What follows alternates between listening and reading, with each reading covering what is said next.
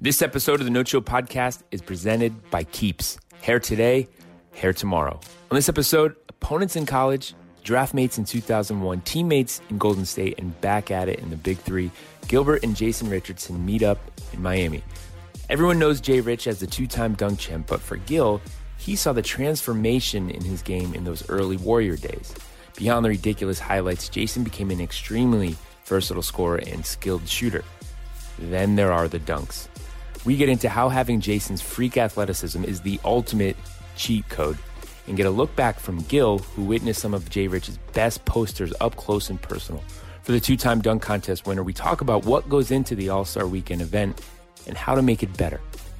It's a No Chill Podcast. Remember, you can get every episode early on the Himalaya app. You can get every episode wherever you get your podcasts, including the No Chill channel on YouTube. And thanks again to our friends at Keeps for supporting the show. Gil, look at this view. Where are we right now? Miami, baby. Miami. Right on the water. There's some hoes 36. here. But I ain't been out the hotel yet, so. No, you haven't. And also, we have Jason here. Yes, sir. Just got in. At 4:30 in the morning. 4:30 in the morning. Saginaw, man. That's what happened when you're from the middle of nowhere. You got to leave super early just to get to a big city. I don't think you get the helicopter to Detroit. Hey, I wish I could, man. No. I don't even think they got any helicopters in Michigan, though. Maybe not. So, we had a conversation before you came in. Gil was talking like Gil talks. So we're going to go back to the first time that you guys were on the court together. Probably the first time I'm going to say you met too, right? It was in Arizona? Court together? Oh, yeah, Arizona. So, Arizona. What did you say? Huh? What did you say about that time?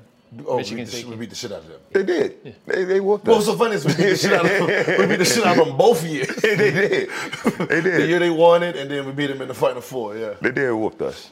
My dad had a dunk on him, though. That was probably one of my top 5 dunks ever, though. He was in the picture. He was in the frame. Yeah, what's so funny is the dunk happened so fast and hard.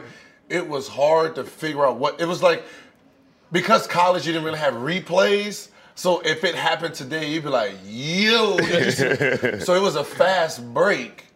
Who was it, Charlie Bell? Charlie Bell. Charlie Bell went up for there. Richard Jefferson smacked the shit out this ball. Yeah. Just like, it was like one of those volleyball. Spike. Boom. Hit the backboard. Boom.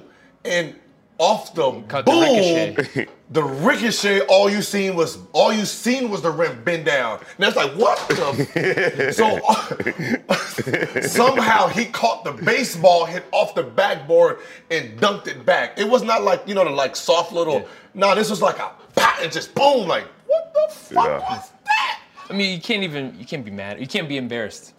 No. You have to be impressed. It was embarrassing it with it, like, that's impressive. Because there's no way, like, the ball should have hit half court at least. So the fact that someone actually caught it and then caught it and dunked it back was like, oh, what kind of athleticism is that?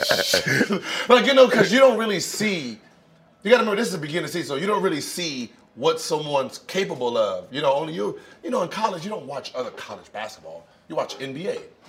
So, when you just seen it block and you trying to like, and then you just like, oh, what was like, wait, how did someone just catch that lob?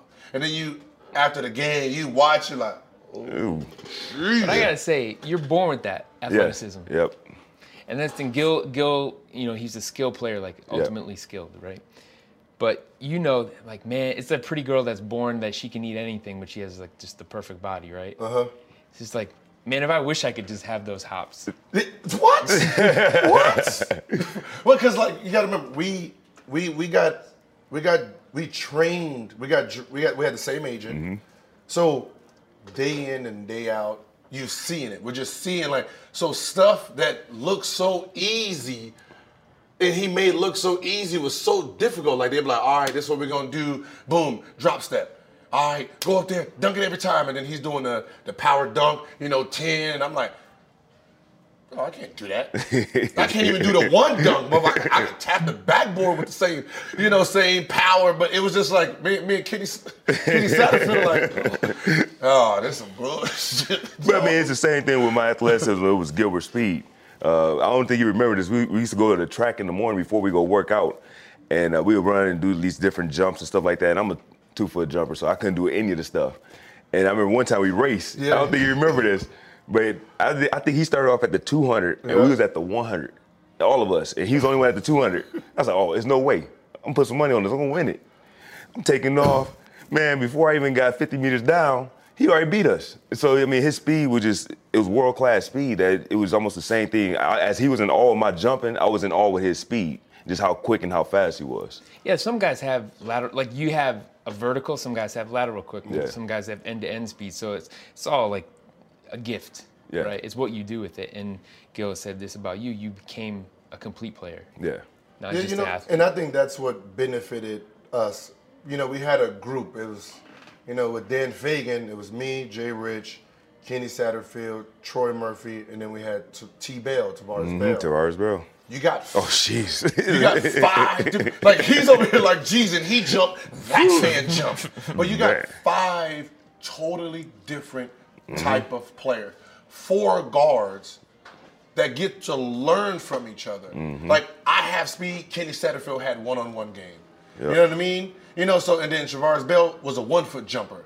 You know, so you're sitting there like, damn, I need that. Ooh. Like, so everyone, like when we're playing one-on-one, we're trying to figure out who we have an advantage over because no one fully has an advantage over each one. So I'd rather go against him versus Kenny Satterfield.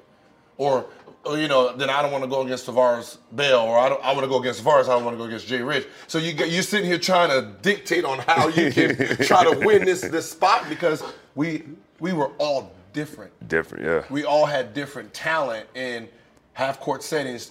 It doesn't work for us. You know, so learning each other, going, you know, us 3 getting drafted together, I think saved everyone's career, especially mine, because now I get to sit there and depict everything, watching his game and like, all right, he made that look too easy. Like, but what's so funny is I never told you this. I never told you this. But this is why, like, I had a rough start. You remember we're playing Toronto first game, and you got Vince. Yeah. Right? And when Vince did that dunk, boom. They're like, he did it like a spin, boom. And I got like, oh, like I'm a fan. You know, you're a fan, like, oh, shit. You know, sitting there, right?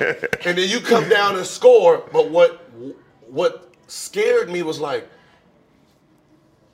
dang, if Jay Rich is a Bugatti, and then Vince Carter is a Bugatti over that Bugatti.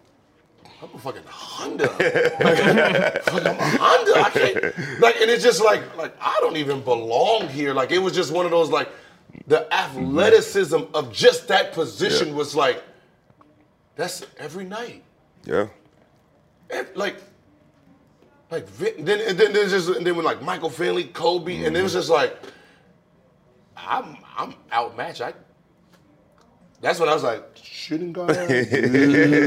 No. So and that's when I mentally had to switch to the point because the shooting guard position scared me so much just because of the first game. It was just one of those things. It was like, yo, them super athletes. That's fucking insane. Like, you got to think about it. If I'm training with him, I know he's Bugatti status. So when you see Bugatti status gets Bugatti'd, you like, where do I fit in? Like, where do I go? At this point, I'm number 15. Yeah, this is where I belong. Yeah, buddy. Let me go ahead and sit my ass right here. But I think the thing about that group that we all worked out together, we were just special because we all pushed each other. Like, we were all super competitive. Like, when we go on those one-on-ones, it was war. It's like you didn't want to lose. You know, we all became so close about it, and it didn't matter. I mean, we were young. We would go to the club until 2, 3 in the morning, but we all up at 5 on the track getting ready to go. Nobody, slacking off. Everybody ready to go to work, and I think that's what made that group so special, how we just pushed each other all the time. It was always who's working harder, who's getting better, and I think that's what made us realize and became better pros after we, got drafted and stuff. Yeah, I think we talked about, I think it was Antoine who was saying it was perfect timing of all these young guys, and the team was kind of wide open. There was Mookie Blaylock was the vet, but those vets were. But it was like anybody could get their spot on the roster.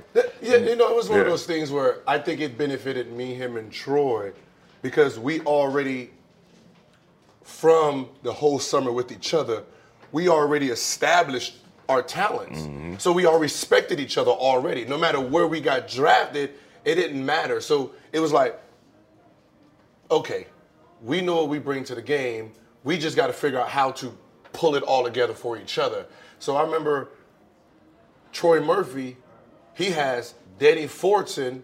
Oh, shit. He has Danny Fortson, and he has Mark Jackson. So they ping-ponging this motherfucker, our rookie season. When you talk about bullying, straight bullying. Bullying. Like he was like a rag doll.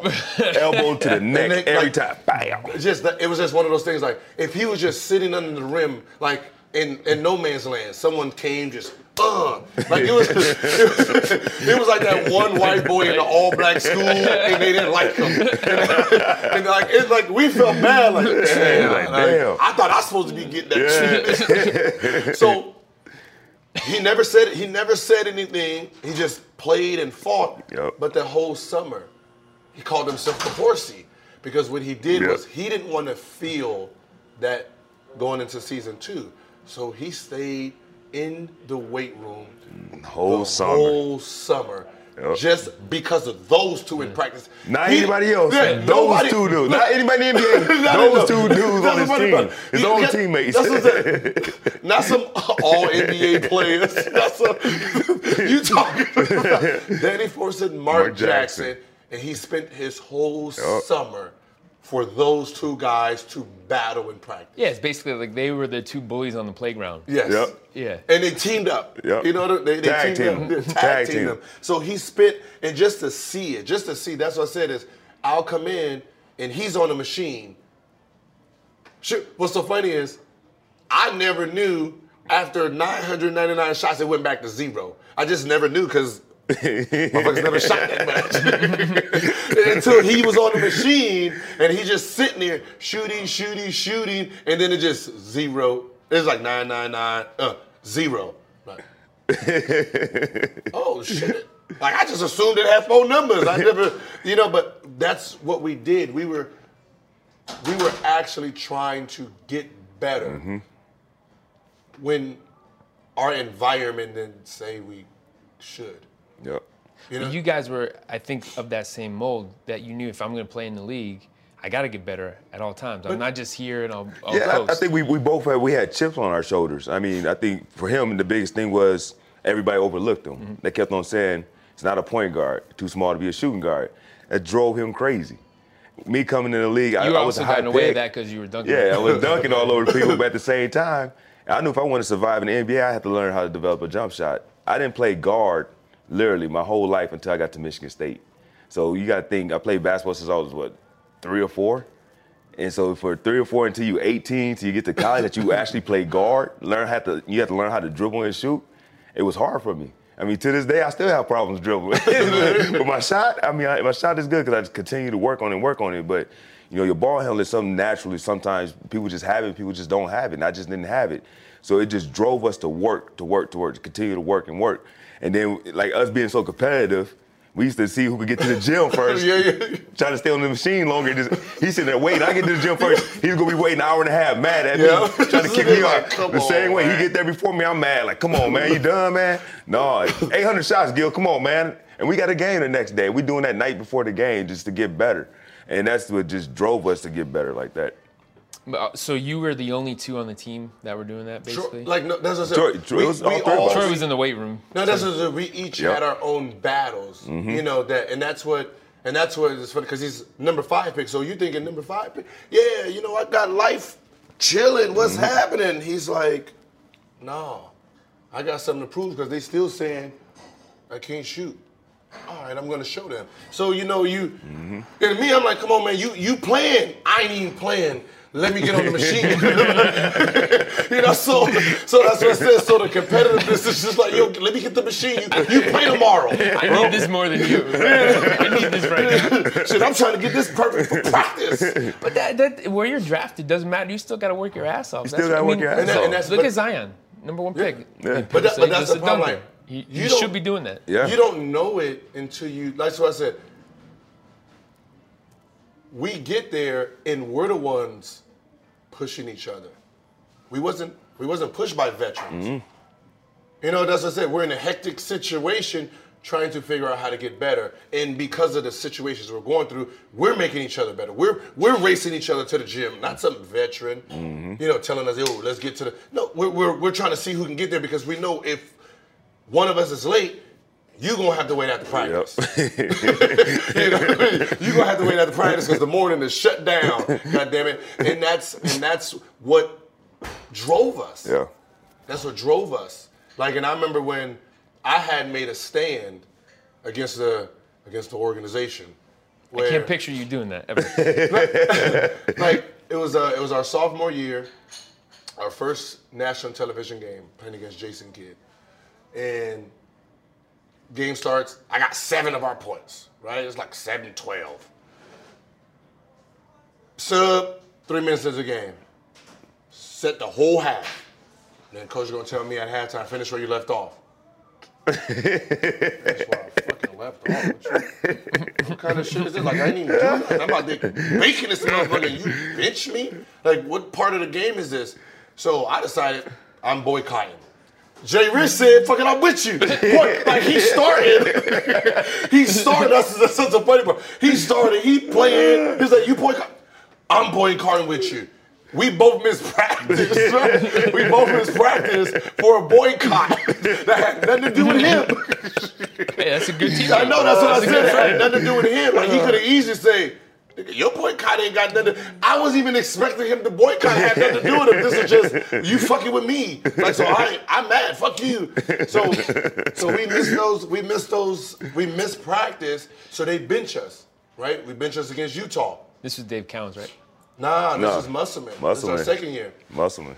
And then when they put us in, Went to work. We went to work. We said, but this is the first time I experienced the game was more than basketball. Mm-hmm. Big time. Because it was one of those things where I had to sit down with Musselman and figure out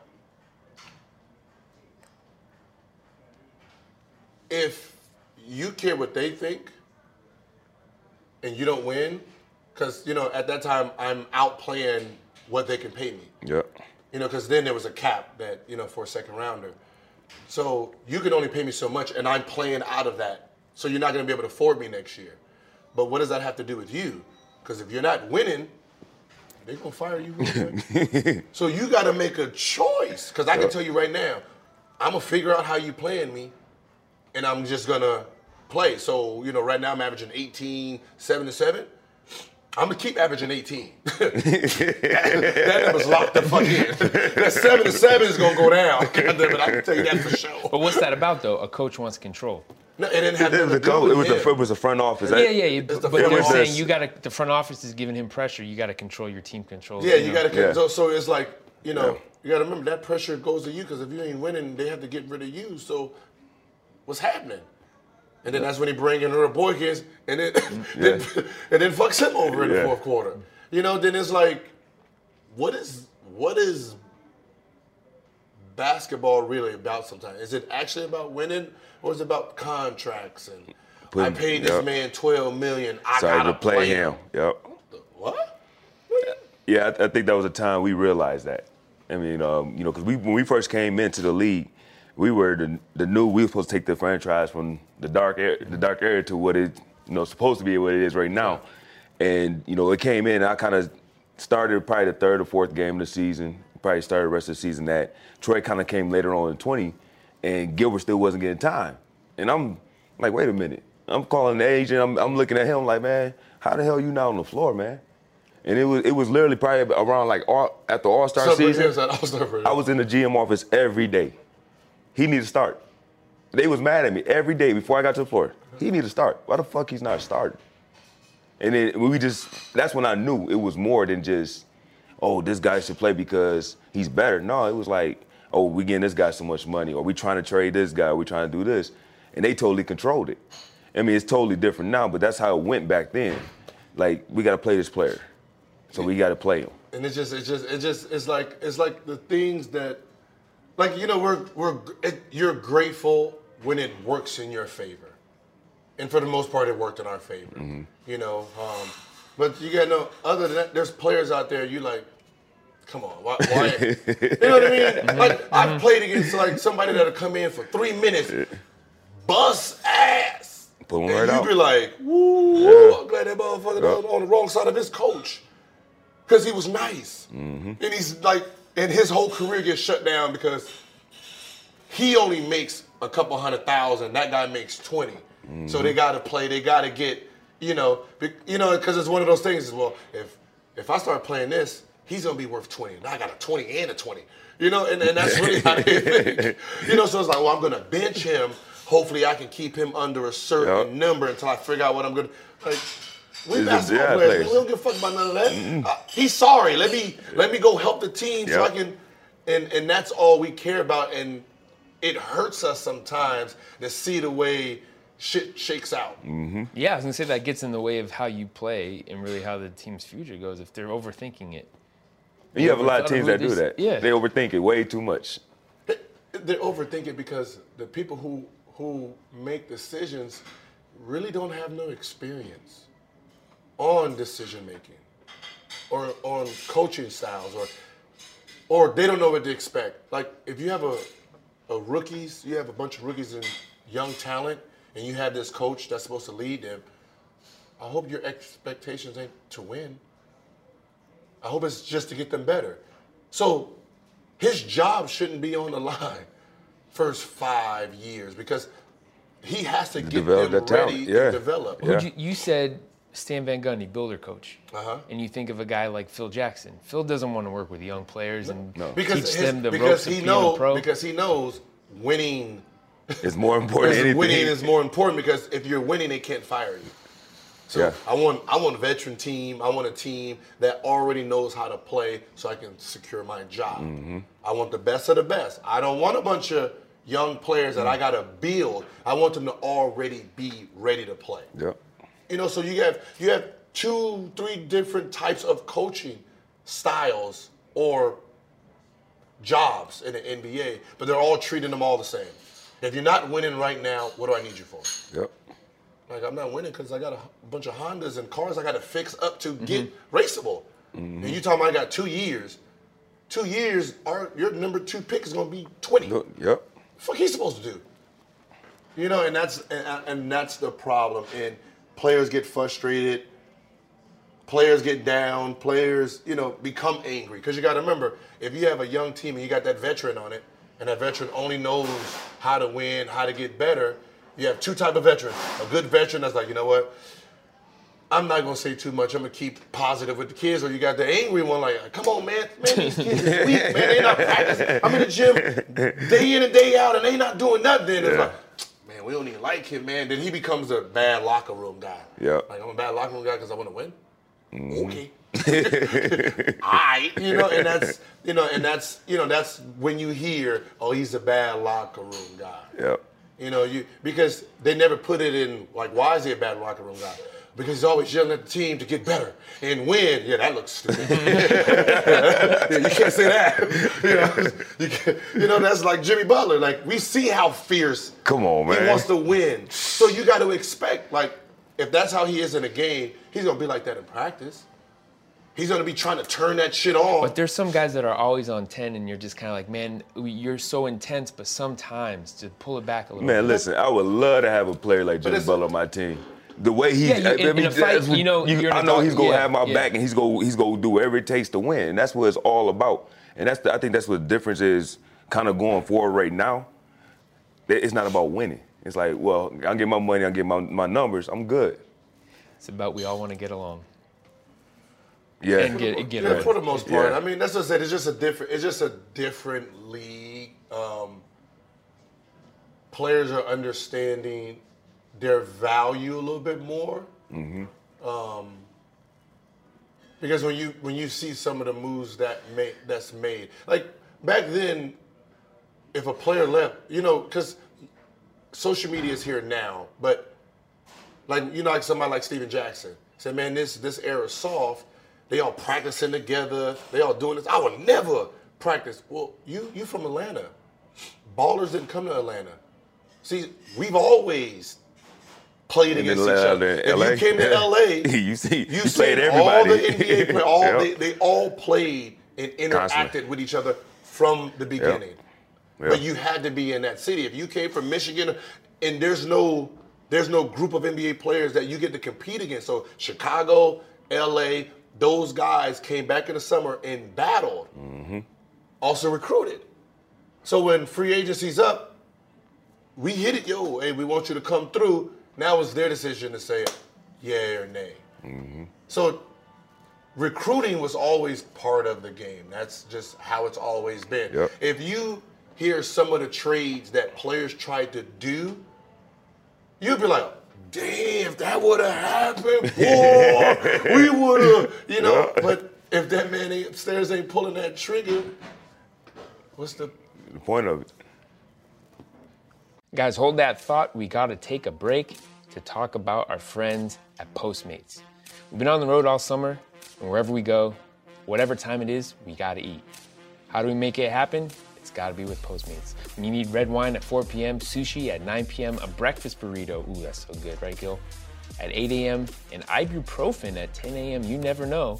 You just Postmate it. Postmates is your professional food delivery, grocery delivery, whatever kind of delivery service all year round. Anything you're craving, Postmates can deliver. They're the largest on-demand network in the U.S. and offer delivery from all the restaurants, grocery, and convenience stores and traditional retailers you could possibly want or need. 24 hours a day, 365 days a year, Postmates will bring you what you need within the hour.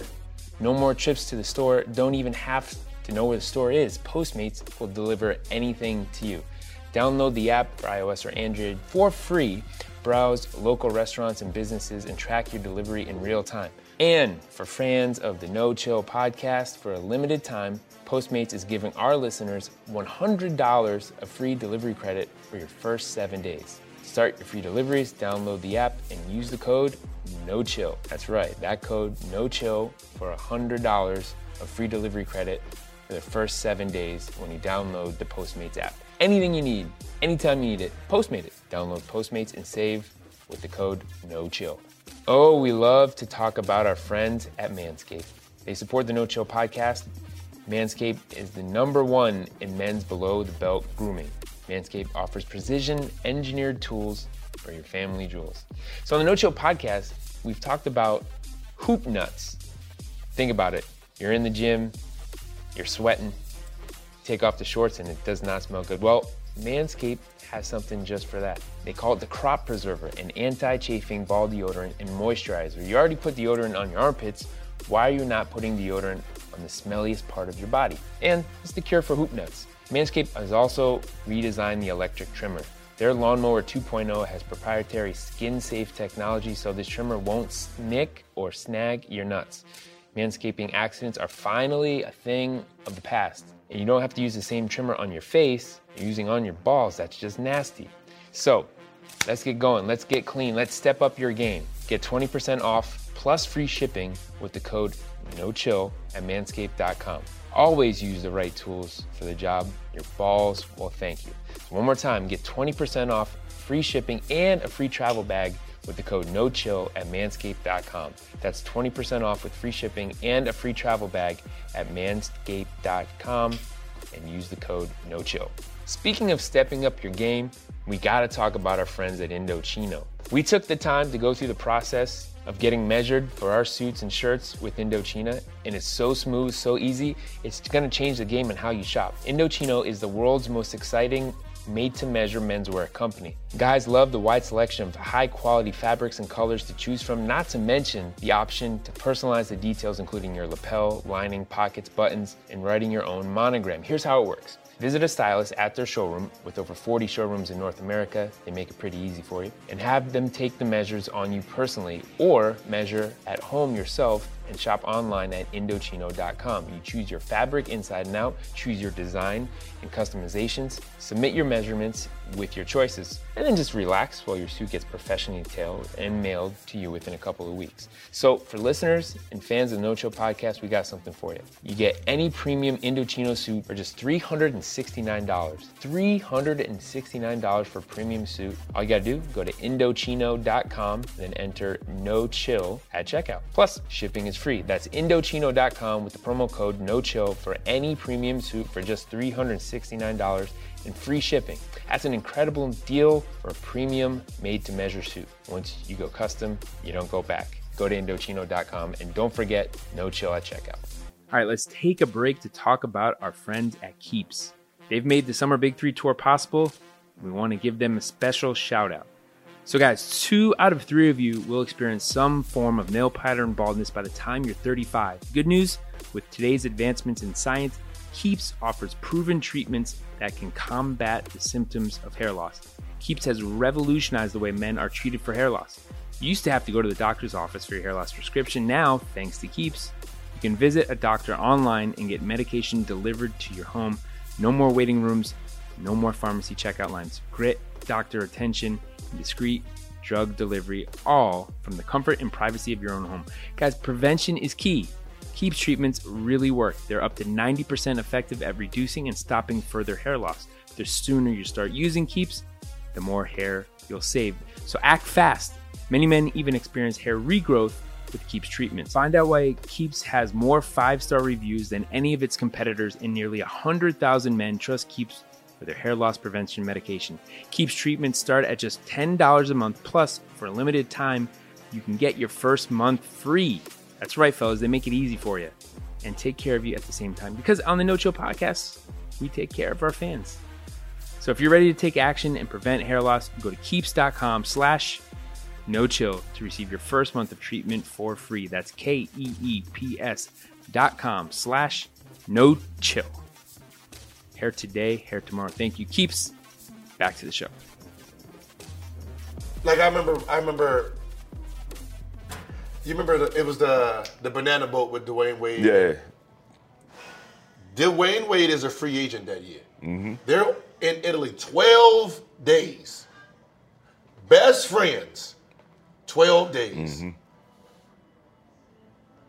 Miami already said they're not bringing him back. So, okay, Dwayne's going to Cleveland.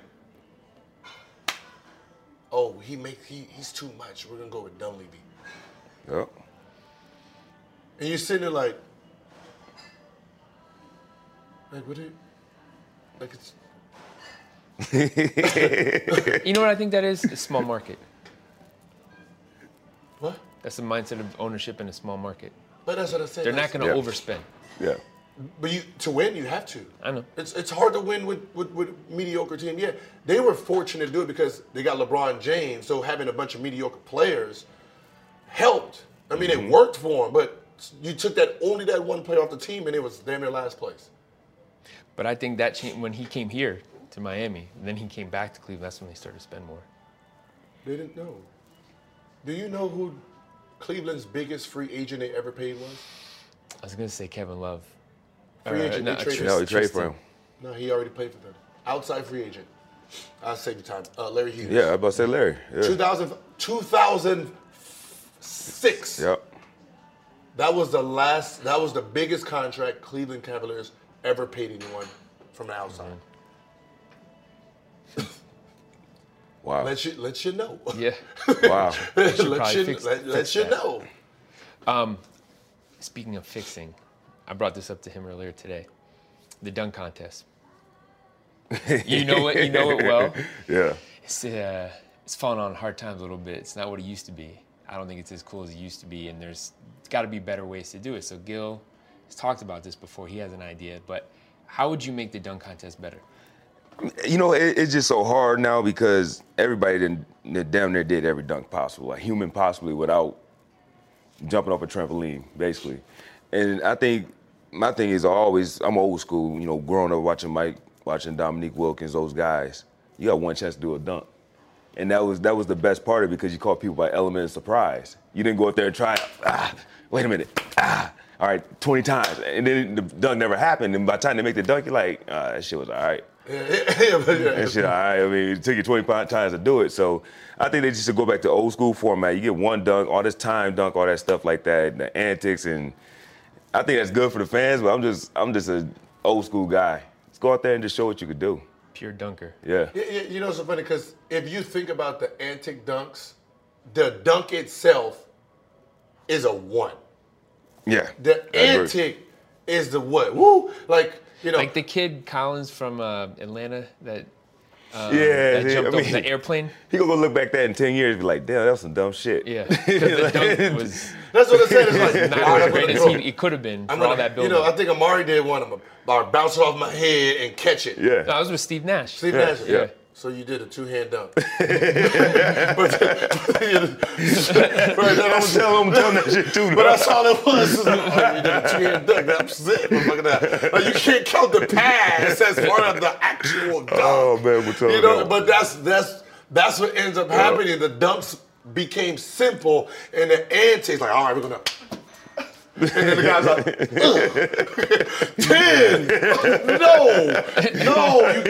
10. No, he's not part of the dunk, bro. You can't say 9 and 1. No, you got to only judge the actual dunk. The dunk was a 1. You know, man. I wanted outside dunking. I think if outside dunking came in, it would kind of force NBA dunkers to open. Because you got to remember, an NBA dunker doesn't sit here and train for one moment. No. It's a one moment, like one weekend, one day of a weekend that I got to perform. Other than that, on the fast break, I'm going to do this. You got to remember, I'm not going to be training all summer just for this one night. You know, I think that's what fans think that you're in the gym actually practicing for a dunk. He didn't practice one dunk before the dunk contest. But when you're at an age, right, when you first could dunk, and then you would do more, like you just like, oh, this is cool. I want to try to windmill it now and try to throw off the backboard. Yeah, that's just everybody. Once you start dunking, you want to try different things. Yeah. You doing that in like 8th, 9th grade. That's what I'm saying. You got this whole dunk. You're doing that stuff in the games. You're not sitting there. Actually, most people don't do it in 8th, 9th grade. Yeah. But I mean, I think the night before we went to All-Star Weekend, both years that I won it, I was in the gym. I think he was up in there, and he was like, we was shooting or doing something. He just told me different dunks. He come up with these dunks in his head. And I'll go up there and try it, and not full speed. I'm like, okay, I got that. I'm gonna do it in the game. And that was it. And then somebody's like, yo, did you see him do the dunk? I was like, he didn't do the dunk until he actually did it in the game. Like, so we sit there really trying to like, all right. Because that's what I said. It's like, all right, what dunks you gonna do for the? It's like, I don't know, I ain't think about it yet. This is the night before. Like, I don't know, I ain't think about it yet. Like, but yeah, because I think we've seen in dunk contests, guys were like, he would be really good. Sean Kemp, you would think would have won it, and he probably just never really prepared. But that's what I said, because the dunks that you see in game is their creativity on the move. Mm-hmm. Now, when you say, all right, dunk contest dunks, it's like,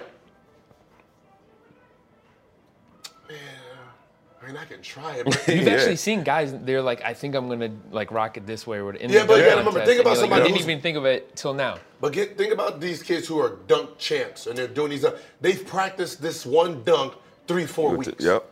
No dunkers doing that. I mean, I got games to play. Nobody trying to do that's all that's what you're saying. Outside dunkers, guys that aren't in Which the is, NBA, I think, is a good idea. You it's have a great idea. You have like a pre-dunk contest to get you validated for the actual dunk contest. One guy or two guys. What it do is it kind of tweaks it and changes it just a little bit to force the dunkers to say, all right, let me go ahead and really focus. I'm not gonna let an outside entity come in and dunk. Or you make these dunk kids who commit do like a 3-year commitment. Because what ends up happening is, if you look through time, the best dunker, after 1-2 dunk contests, he's like, I'm over that. I think I'm over it. MJ do 3 or 4. I think it was 3. Yeah.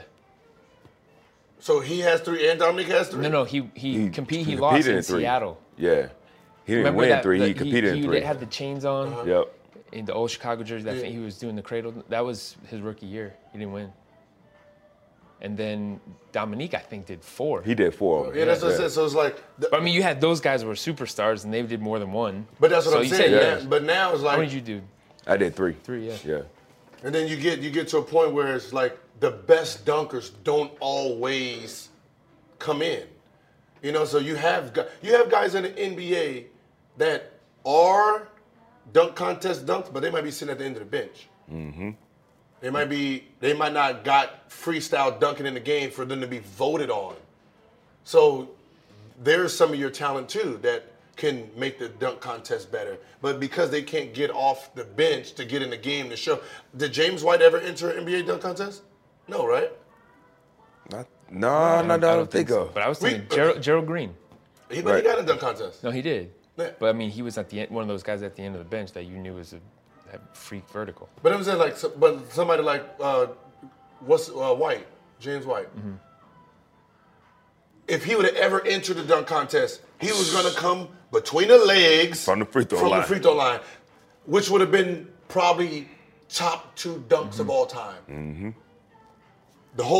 All the players know what he can do, but the fact that he never got off the San Antonio bench, they can't validate him being in the dunk contest. I actually think he did. I remember. We'll double check. Okay. I have my laptop over here, but no, trust me, it's all right. It's all right. If he got into the dunk contest, that was the dunk he was going to do. Trust me, it would be. It was coming. It was coming. But the point is, even if you go one time, you might not be ready for how it happened. Like you said, if it's timed or you had your dunk, but then you missed it, then guys get like tight or whatever. But that's now. That's the now dunk. Yeah. Then it was one dunk. It was one dunk. Yeah. And you had one chance to finish it. And that was it. Like if you even try to take it between your legs, you burn your arm halfway, and you lost the ball. Oh, that was your attempt. That was your attempt. Then he's like, damn. So it made you like, I got to go finish this dunk. And now it just, I think the 1 year, I think it was 2 years after I stopped doing it. I think it was Birdman did it like 50 attempts at one dunk. Man, come on, bro. Just put it in, man. Come on, man. Barkley and Kenny were clowning him like, can we just stop this right now? And end it, like put him out of his misery. He doesn't have to actually do it. But I don't know. I mean, it was like the event of All-Star Saturday Night. It was the coolest thing. And I was there in Charlotte this year. It was all right. To them, or have what's the name? Have a tryout. Mm-hmm. Have a dunk tryout for everyone in the NBA. That's what I'm saying is the best. Like LeBron James, he's a great dunker, not necessarily a dunk contest dunker. So he would have. He would have lost. What was he gonna do? Jump and do the hang or do the cradle? First, second year, LeBron on the break would full speed, reverse cock it, windmill. That is in-game. Half court, it was on a breakaway by himself. That's an in-game dunk. That's a 10. Dunk contest. That's a 4. Yeah.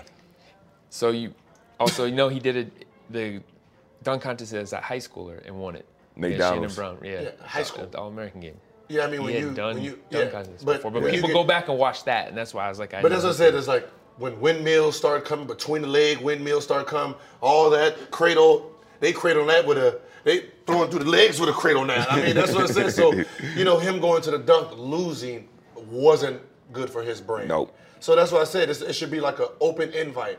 All right, we got these many spots. Everyone sign up. And now you get to actually pick real dunkers, even if some of them never played. Because you want Gordon and Levine. Okay, you want them. But you also want 3-4 other players that also compete with that dunk, not 2 other bozos that are 6'10". Are 6'10", like, come on, you're not going to win, bro. Like, give a spot to that 6'7", 6'6" guard that can jump out the gym. Like, that's who's supposed to be here. You know what my solution is? I think the winners of before should go back and coach. Oh, man. Coach? Yeah, be the dunk coach. That'd be tough. Dumbass. Yeah, that'd be tough. That's a dumb ass. You know what? Be honest with you, I think they should do like what baseball doing. They up the prize money. I think baseball, the home run derby, they was having a lot of guys not doing it. They put $1 million in it. Now you're thinking like, that's $1 million. Now you gonna get all the young guys automatically. I think it was like $25,000 in the 80s. Yeah. Yeah, you put $1 million. You put $1 million. You put $1 million up. Vince Carter's coming back. you get some guys out there. I mean, that's what baseball did. Guys didn't want any interest in the home run derby. They put that $1 million out. Psh, everybody came back. As I said, when you're 18, 19, 20, 21, you want to be in part of the dunk contest because you've seen. If you're a dunker, that's what you. But once you win and win and win, it's like, all right, I'm good. Yeah, your name out there already now. Yeah, but even though you still can dunk for the next 6 years and win it, you're like, give it to somebody else who's a little bit younger. You only 21. You only 21. Like, it's just one of those things where you can't bring a dunk coach because you're only gonna see the motherfucker on Saturday. Yep. You gotta remember, there is a season. There's this thing that's called a season. So a dunk champ ain't gonna be after practice like, all right, so I need you. That coach, if you don't get your motherfucking ass, we got a game tonight. Right. No, it's just one that night before. Walk through. Here's some ideas. But if you can't do that dunk, you got friends. I couldn't do that dunk, so you gonna be stuck like that. I mean, so and back to the story of doing it over and over and over. Like my third year doing a dunk contest, I'm like, shit, how many windmills and 360s can I do? Like, let me change it up this way. All right, that wasn't that good. And then the last one I had, that was the last dunk I probably could ever do, was throwing off the backboard between the legs. And I was like, I had nothing else. Like the final round, I had no other dunk. I was tapped out. I said, okay, let me throw off the backboard, chop my arm. But Vince did that. So it's like, how they gonna accept that? So, but you see how he's thinking about the dunks at the contest. That's what I said. At the contest is when he's actually thinking about the dunk. Because there's no pre-thought of, all right, I'm about to go do this. It's like, Yep, just let me try it. Yeah, let me try it. And then don't let you be up and then somebody in front of you did the dunk. You had number one. You're like, man. Oh, man, motherfucker done fuck my shit. Yep. That's what happened in the second dunk contest. Desmond Mason came in between the legs. Boom. I was like, God damn, that's my last dunk. Like, let me see if they go like this, don't throw it up, take between my legs backwards. Gil was telling me about it. I was like, let me see. And so when you see it, when I land, I'm looking at everybody, all my peers, and they run. I was like, okay, I got this. So like, you were there, right? Yeah, I remember. Yeah, well, basically for the rest of us, we just wish we could do it, just for one day. Do it like that. Yeah. What's so funny is, I used to look at I used to watch him like you know how you just sit there and just be like, I mean, he got a 50, but shit he do in practice was way better than that motherfucker right there. Like, cause you gotta remember, I practice with him. So it's like, watching him in dunk contests and he do a dunk, I'm like, nah, he did that. Like, he did that in the pro-am in San Francisco. Like, he did the 360 between the legs. And that was a 5. Like, it was kind of weird for me because all summer, all season, watching him in practice, like catch the ball under. Like I seen one where you slashed, it was like a hawk cut, and caught the ball like off the hawk cut pass, and before you turn, you was already, it's like you caught it and already double punt and just reached for the, and I'm like, come on, dog, God, that ain't fair, dog. Like that ain't even fair because it was like hawk cut, like a hawk cut, you try to get in for the layup, and the fact that the rim is like here and he's hawk cutting and then he bounces it and just leans, and I'm like, you don't even supposed to be doing stuff like that. That ain't even humanly possible. That's a cheat code. I know, it was like a cheat code because it was no way he was supposed to dunk, nor anybody was expecting. I'm like, dang! I think he was your biggest fan. That's what I said, because when you see shit happen in practice, like, that's what I said, dunks in practice, because it's on people in traffic. Every day, you just be like, ladies and gentlemen, god damn.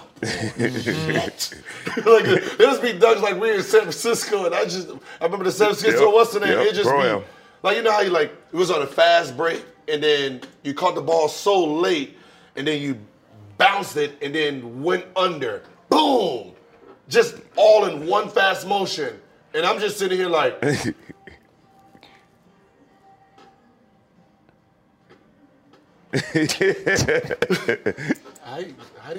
how was you supposed to do that? Because it was like one of those where, because he was under the basket, I'm going to turn around and, catch it here. But to keep running and then just, like he's running, dunking, so he's still moving to throw it back and just keep going. Like, yeah, it's like watching Cirque du Soleil. How is that physically? Yeah, right.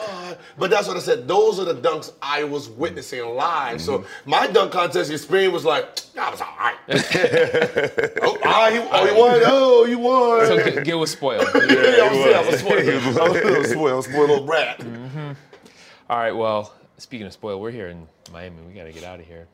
You got the beach. The water's calling us. So, yes, sir. So you can't. We had you before one time. We kind of rolled up on you in the shoot around that day. So this is official. We're glad to officially glad to be here. Man, glad it's cool. How good? Like, I know how good he was because I had to guard him. Mm-hmm. Like, how good was Steve Nash's vision?